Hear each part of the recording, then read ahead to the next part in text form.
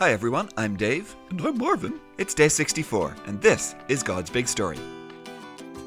It's a story. It's big. Never boring. No way. For His glory. Always. It's God's big story. God's big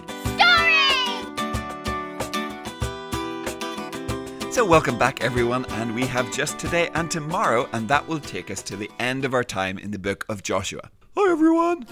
Nobody knows what he's gonna ask now. It's Marvin, the friendly, curious cow. Well, hello Marvin.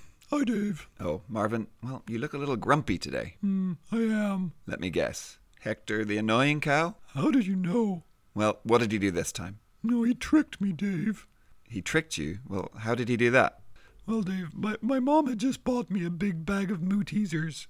I see. Well, now, our American listeners might not know what moo teasers are, but they're kind of the same as what they would call whoppers, okay? Okay, well, yeah, moo teasers are British cows' favourite sweets. Okay, although actually I've read American cows like milk duds. Dave, it's not important. I had my bag of moo teasers. Okay. Okay, so Hector said he could fit the whole bag in his mouth at once, and I said there was no way he could, and he said he definitely could, and I said no he couldn't, and he said he could, and that he was way smarter than me, and if I was as smart as he was, then I'd know how to do it.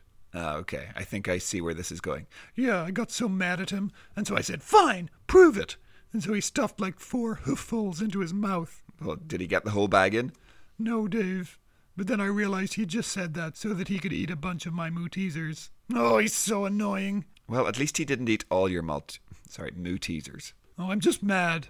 You better stay away from me, Dave, or he's going to get hoofed in the snacklers. Well, Marvin, in today's reading, the Israelites know just how you feel because they get tricked too. Oh, really? Oh, okay, well, who's reading today? Today, it's our old friend Lois. Oh, hi, Lois. Hi guys, today we'll be reading Joshua chapter 9 verses 1 to 15 and Joshua chapter 9 verses 22 to 26. The people of Gibeon trick Israel. All the kings who ruled west of the Jordan River heard about the battles Israel had won. That included the kings who ruled in the Central Hill Country and the Western Hills. It also included those who ruled along the entire coast of the Mediterranean Sea all the way to Lebanon. They were the kings of the Hittites, Amorites, Canaanites, Perizzites, Hivites, and Jebusites. They brought their armies together to fight against Joshua and Israel. The people of Gibeon heard about what Joshua had done to Jericho and Ai, so they decided to trick the Israelites. They packed supplies as if they were going on a long trip. They loaded their donkeys with old sacks and old wineskins. The wineskins were cracked and had been mended. They put worn-out sandals on their feet.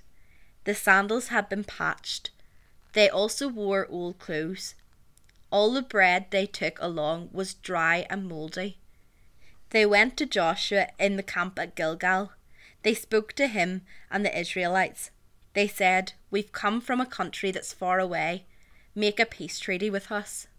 The Israelites said to the Hivites, "But suppose you live close to us. If you do, we can't make a peace treaty with you." "We'll serve you," they said to Joshua. But Joshua asked, "Who are you? Where do you come from?" They answered, "We've come from a country that's very far away. We've come because the Lord your God is famous. We've heard reports about him. We've heard about everything he did in Egypt. We've heard about everything he did to Sihon and Og." They were the 2 kings of the Amorites. They ruled east of the Jordan River. Sihon was the king of Heshbon. Og was the king of Bashan. He ruled in Ashtaroth. Our elders and all the people living in our country spoke to us. They said, "Take supplies for your trip. Go and meet the Israelites. Say to them, 'We will serve you. Make a peace treaty with us.' Look at our bread. It was warm when we packed it. We packed it at home the day we left to come and see you. But now look at how dry and mouldy it is. When we filled these wineskins, they were new. But look at how cracked they are now. and our clothes and sandals are worn out because we've travelled so far. The Israelites looked over the supplies those people had brought, but they didn't ask the Lord what they should do. Joshua made a peace treaty with the people who had come. He agreed to let them live. The leaders of the community gave their word that they agreed with the treaty. Now we're going to move on to verses 22 to 26. Joshua sent for the people of Gibeon. He said to them, "Why did you trick us? You said, 'We live far away from you,' but in fact you live close to us. So now you're under a curse. You will always serve us. You will always cut wood and carry water for the house of God." They answered Joshua, "We were clearly told what the Lord your God had commanded his servant Moses to do. He commanded him to give you the whole land. He also ordered him to wipe out all its people to make room for you. So we were afraid that you would kill us. That's why we tricked you. We are now under your control. Do to us what you think is good and right." So Joshua saved the people of Gibeon. He didn't let the Israelites kill them. Thanks, Lois. Oh, Dave, those tricksy Gibeonites. Yeah, I bet Joshua did want to hoof them in the snacklers too. Well, they were clever, and though yes, they did go about it in kind of a tricksy way, it's another example of Canaanites, kind of like Rahab before them, who believed the God of Israel was God, that he would do what he had said he would do, and because of that, they were saved.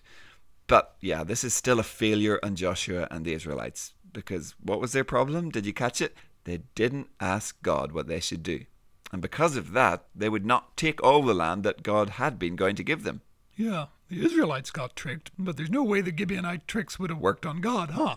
That's right. You know, Marvin, it reminds me of a really well-known verse in the book of Proverbs. There's a Bible right there next to you, Marvin. Can you look up and read Proverbs 3, verse 5? Oh, okay. Let me see. Let me find Proverbs. Okay, here it is, yeah. So it says, "Trust in the Lord with all your heart. Do not depend on your own understanding." That's the one. Thanks, Marvin. You see, there are two ways of going about this life. The first way, well, we can make our own way. Figure things out on our own, do our best, and sometimes that'll turn out fine, but sometimes, like what happened to Joshua and the Israelites today, well, sometimes we'll get things very wrong. But then there's the second way, and that way is all about following God. We can trust our own understanding, or we can trust God. Seems to me God probably understands things a lot better than we do, huh? Definitely, Marvin. So, boys and girls, the question is, how are you going to live your life? Following your own way or following God's way? Marvin, look, I see your Bible is still open. Can you read the next verse from Proverbs chapter 3, verse 6? Oh, sure. Yeah, here it is. It says, "In all your ways obey him, then he will make your paths smooth and straight." Oh, smooth and straight, huh? That's the kind of path that we cows love.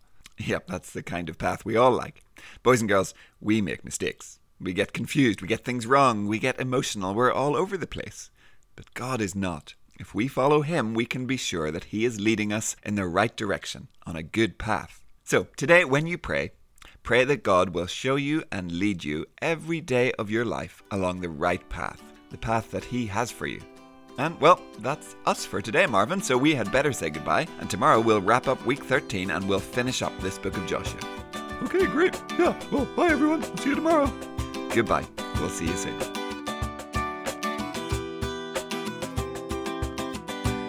God's Big Story is a ministry of Eden Grove Presbyterian Church.